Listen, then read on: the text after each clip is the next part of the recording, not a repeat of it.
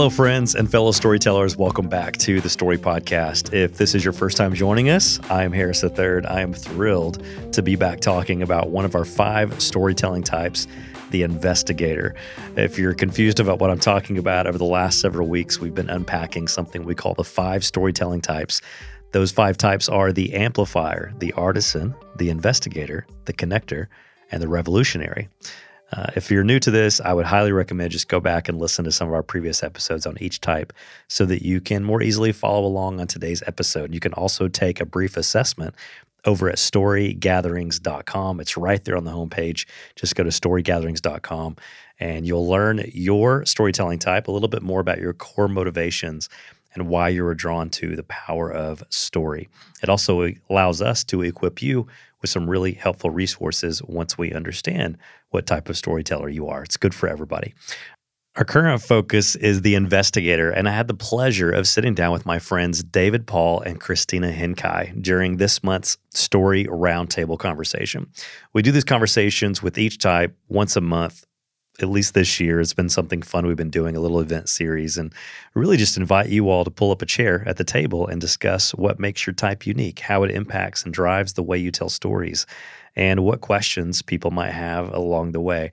It's been really fun to see kind of a similar group from you all, the story community, gather at each of these events, because it means that you're showing up for all of the other types, not just the one that you are, which is really encouraging to us.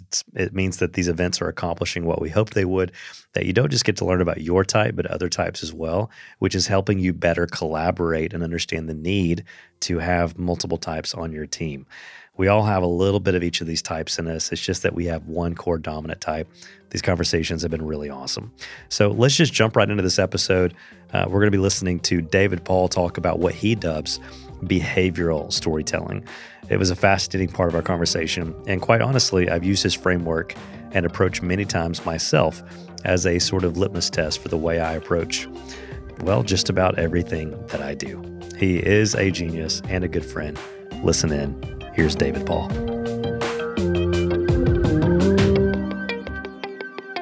We're going to learn from people who know this better than I do here in just a moment. But I think investigators, well, for sure, they are an integral part of the storytelling process because they provide insights into data. They're really good at research. They're good at finding the facts that make up a story that needs to be told. They're really good at giving stories the depth and the roots necessary for momentum to be achieved.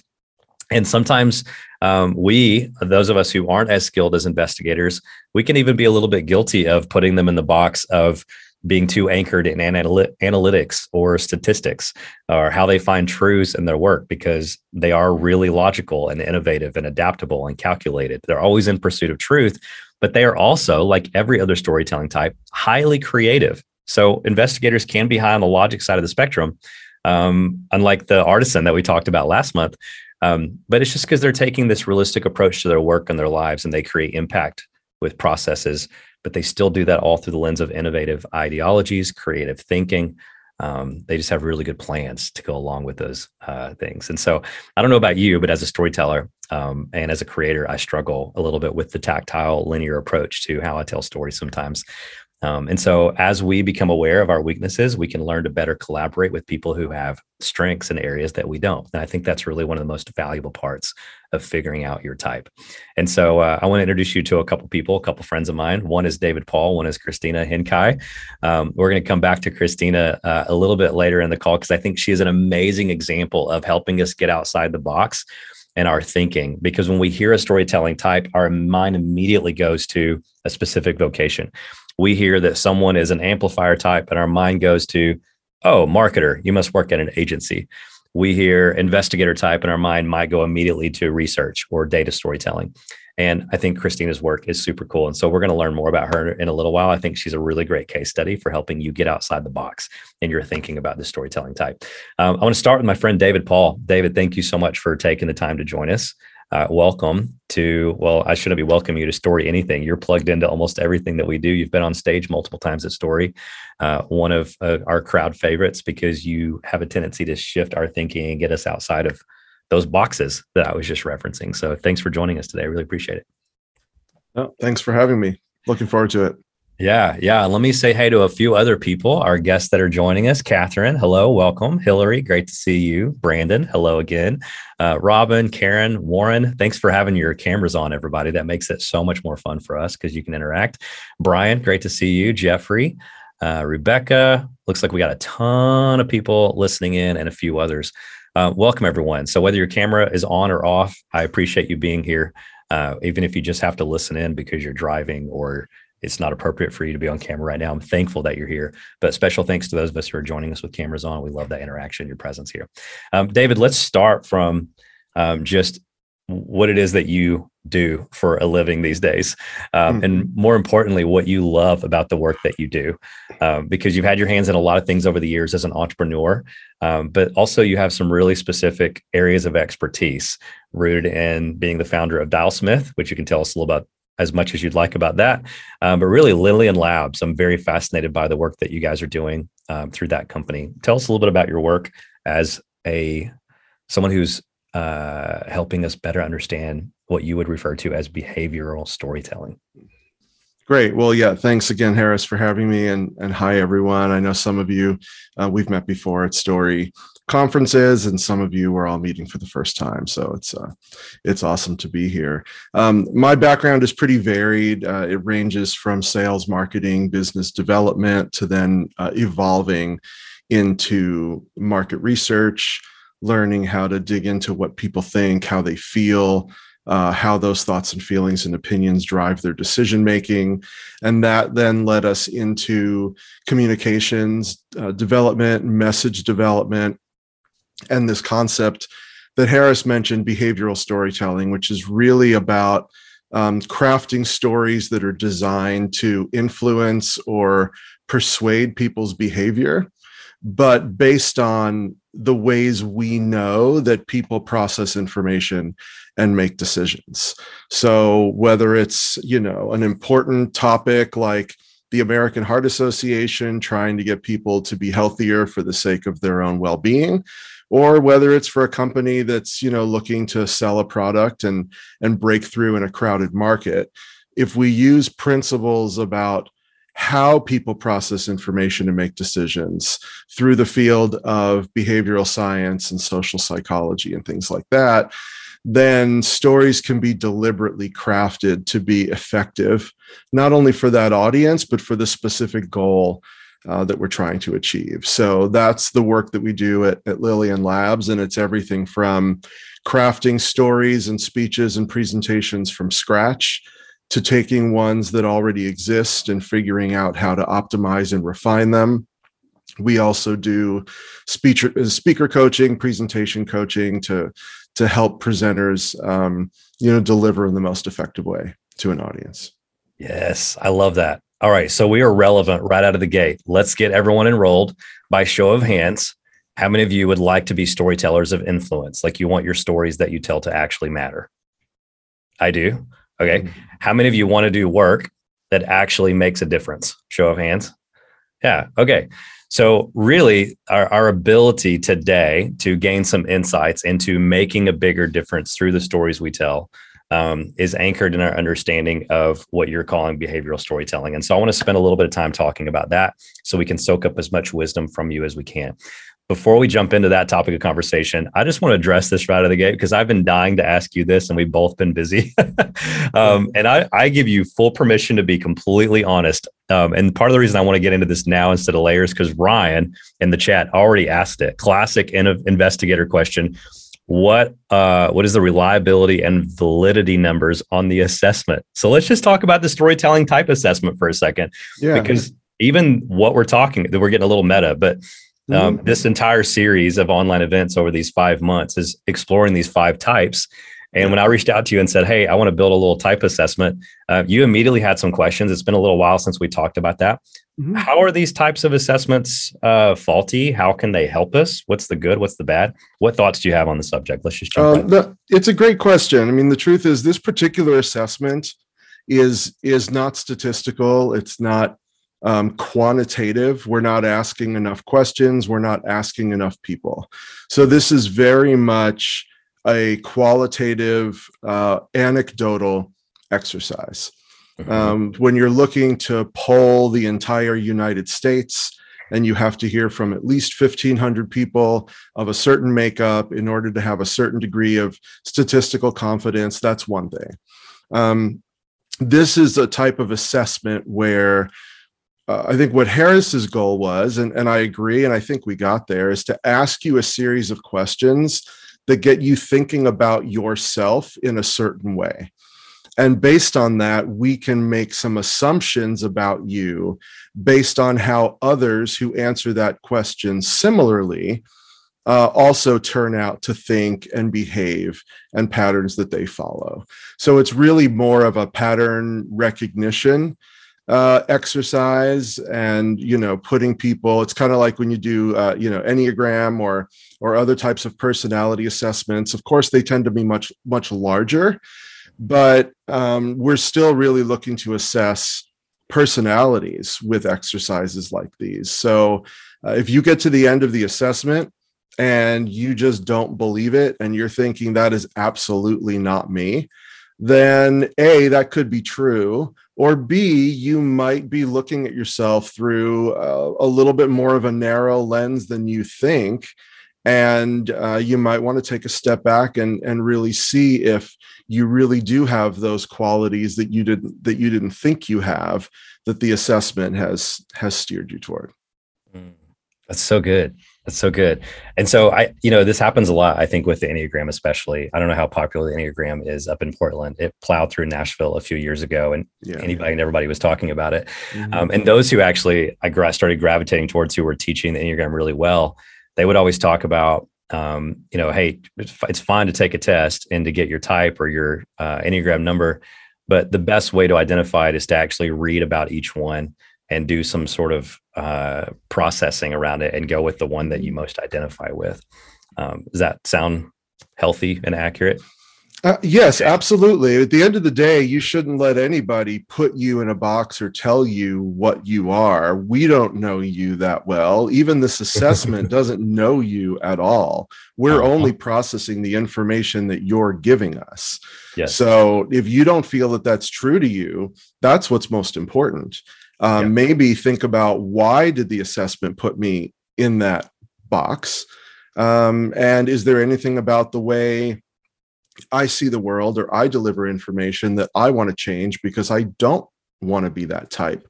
I prefer to be another type, or I think of myself as another type. Yeah. That's awesome. Okay. All right, you heard it from the expert himself. I just wanted you to hear that from someone other than just me. So if you take the assessment, you're like, I'm not one of those. That's okay. That's why we're having these conversations. So you can get familiar with these different types and kind of get to know them a little bit and recognize, hey, I probably have a core draw to the power of story for a specific reason, for this particular thing that I want to change, or this particular outcome or objective that I have. But don't take this too seriously. Go with what your instinct says. Okay. So that's great insight into your area of expertise as a researcher, as someone who focuses on behavioral storytelling. Let's unpack that a little bit more. Behavioral storytelling. Why should, regardless of what type of storyteller we are or what type of medium we work in, the type of stories we tell, why should every storyteller on the planet learn about behavioral storytelling? Okay, well, clearly I'm biased in that regard, and it's very nice of you to tee that up for me. I will say that I'm in no position to say that everyone should. That's okay. I did it for you. You did it. But I'll give you a quick overview of what behavioral storytelling is, and the framework that we use when we take people through it, which I think will help it make a little bit more sense. And then you can see the logic behind it. So there's 5 steps to behavioral storytelling.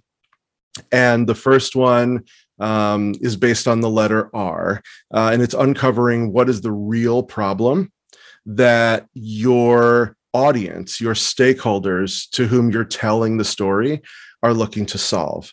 And it's not the superficial problem that, if you say, so what is it that you want to do? What are you trying to get out of this? The first thing out of their mouth will always be the superficial one that's not at the root cause. So it's peeling back that proverbial onion and getting down to the real kernel of what is really at the core of what this issue or problem is that your audience, your stakeholders, whether it's a client across the table or whether it's an audience of 1,500 people. So getting down to that real problem, because that's where the emotional connection is. You get them past the logical and you get down to the emotional. So that's R. The next one is S, and it's asking what's at stake if this real problem doesn't get solved. Because if there are no stakes, there's no problem. So you have to understand, if they don't solve that problem, what do they stand to lose? What's the harm that will come upon them? What will they not achieve that's important to them? So what's really at stake for them if they don't solve that real problem? P is then what's the prime outcome? And with Harris on the call, I guess pun intended, but it's, if you're going to wave a magic wand and make anything happen that you would like related to this problem, what would that be? What's the wave the magic wand solution? And in a perfect world, I wave a magic wand and the problem is solved and the stakes then go away. So that's P. C is then the call to action, and that's really the heart of the story itself. So that's where you craft the story that addresses the real problem, connects it to the stakes, talks about your knowledge of what the prime outcome would be, and then also lays out the path for how they can get there. And this is where behavioral science comes into play, whether you're tapping into the cognitive biases that we know that people have in their minds, whether it's things like confirmation bias or loss aversion, with work of Daniel Kahneman and others. And we can get into that a little bit more, or I can just leave you, if you're not terribly familiar, to look into cognitive biases on your own. But it's incredibly valuable to figure out the 2 or 3 that are most at play with this particular issue, and then crafting your story to either overcome those or short circuit them. So if you can overcome it, if you can know the way a person is likely thinking and present your story in a way that can help them overcome that, that's great. If you can't quite do that, then what you at least want to do is try to take the legs out from under that bias so that it simply collapses. It doesn't have any support anymore. It's not given any weight anymore. So that's why I call either overcome or short circuit if you need to.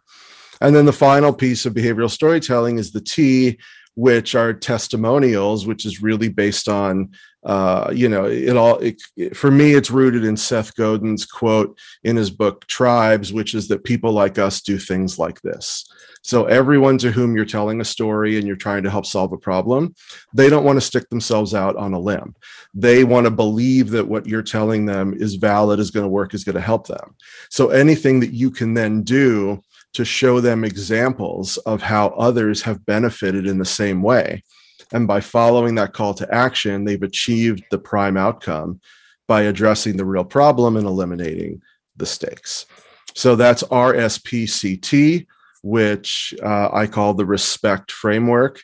And that's really at the root of behavioral storytelling. So we tend to start there. It helps ground us in what we want to do. And then from there, we can really expand and turn it into, whether it's a single presentation or an entire messaging campaign around a topic.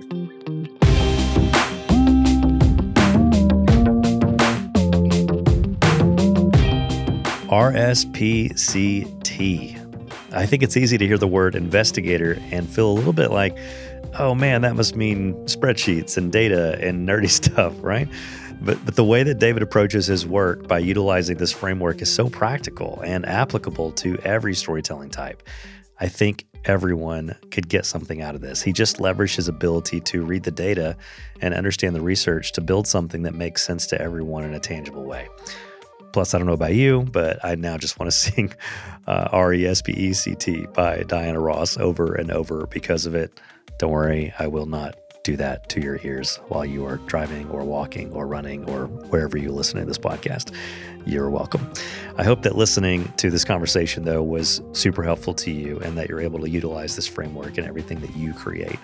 And this is why I'm always telling you on these episodes to listen in on each of the types, even if it's not your type, because it can really be a great way to figure out where the holes are or the gaps exist in what you're doing. We need to learn from others' strengths It allows you to get clear from a different perspective or type, and that way you can leverage their knowledge and wisdom. It's super useful as next steps for you.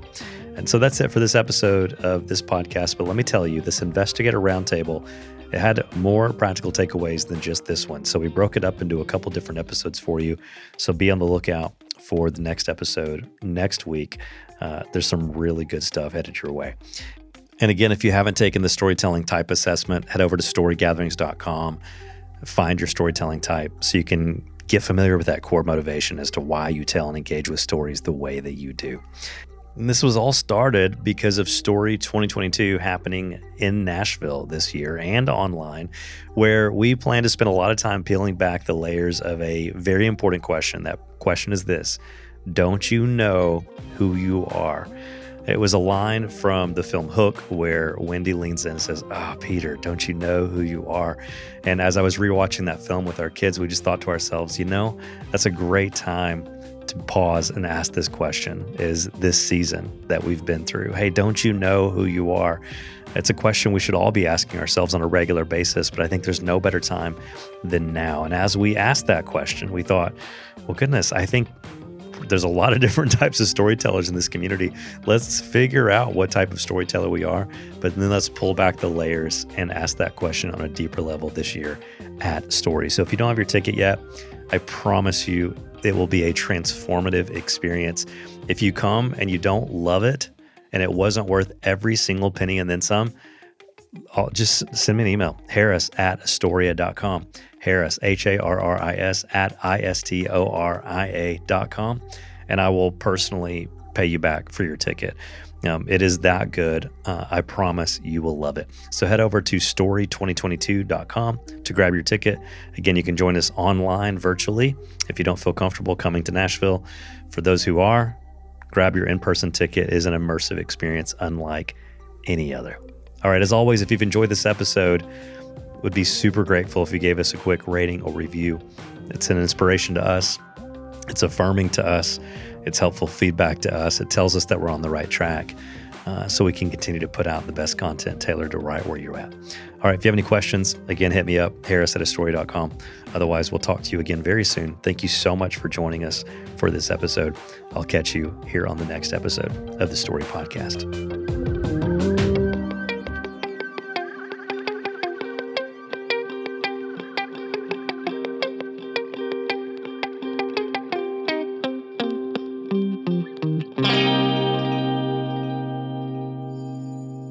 The Story Podcast is a production of the Astoria Collective.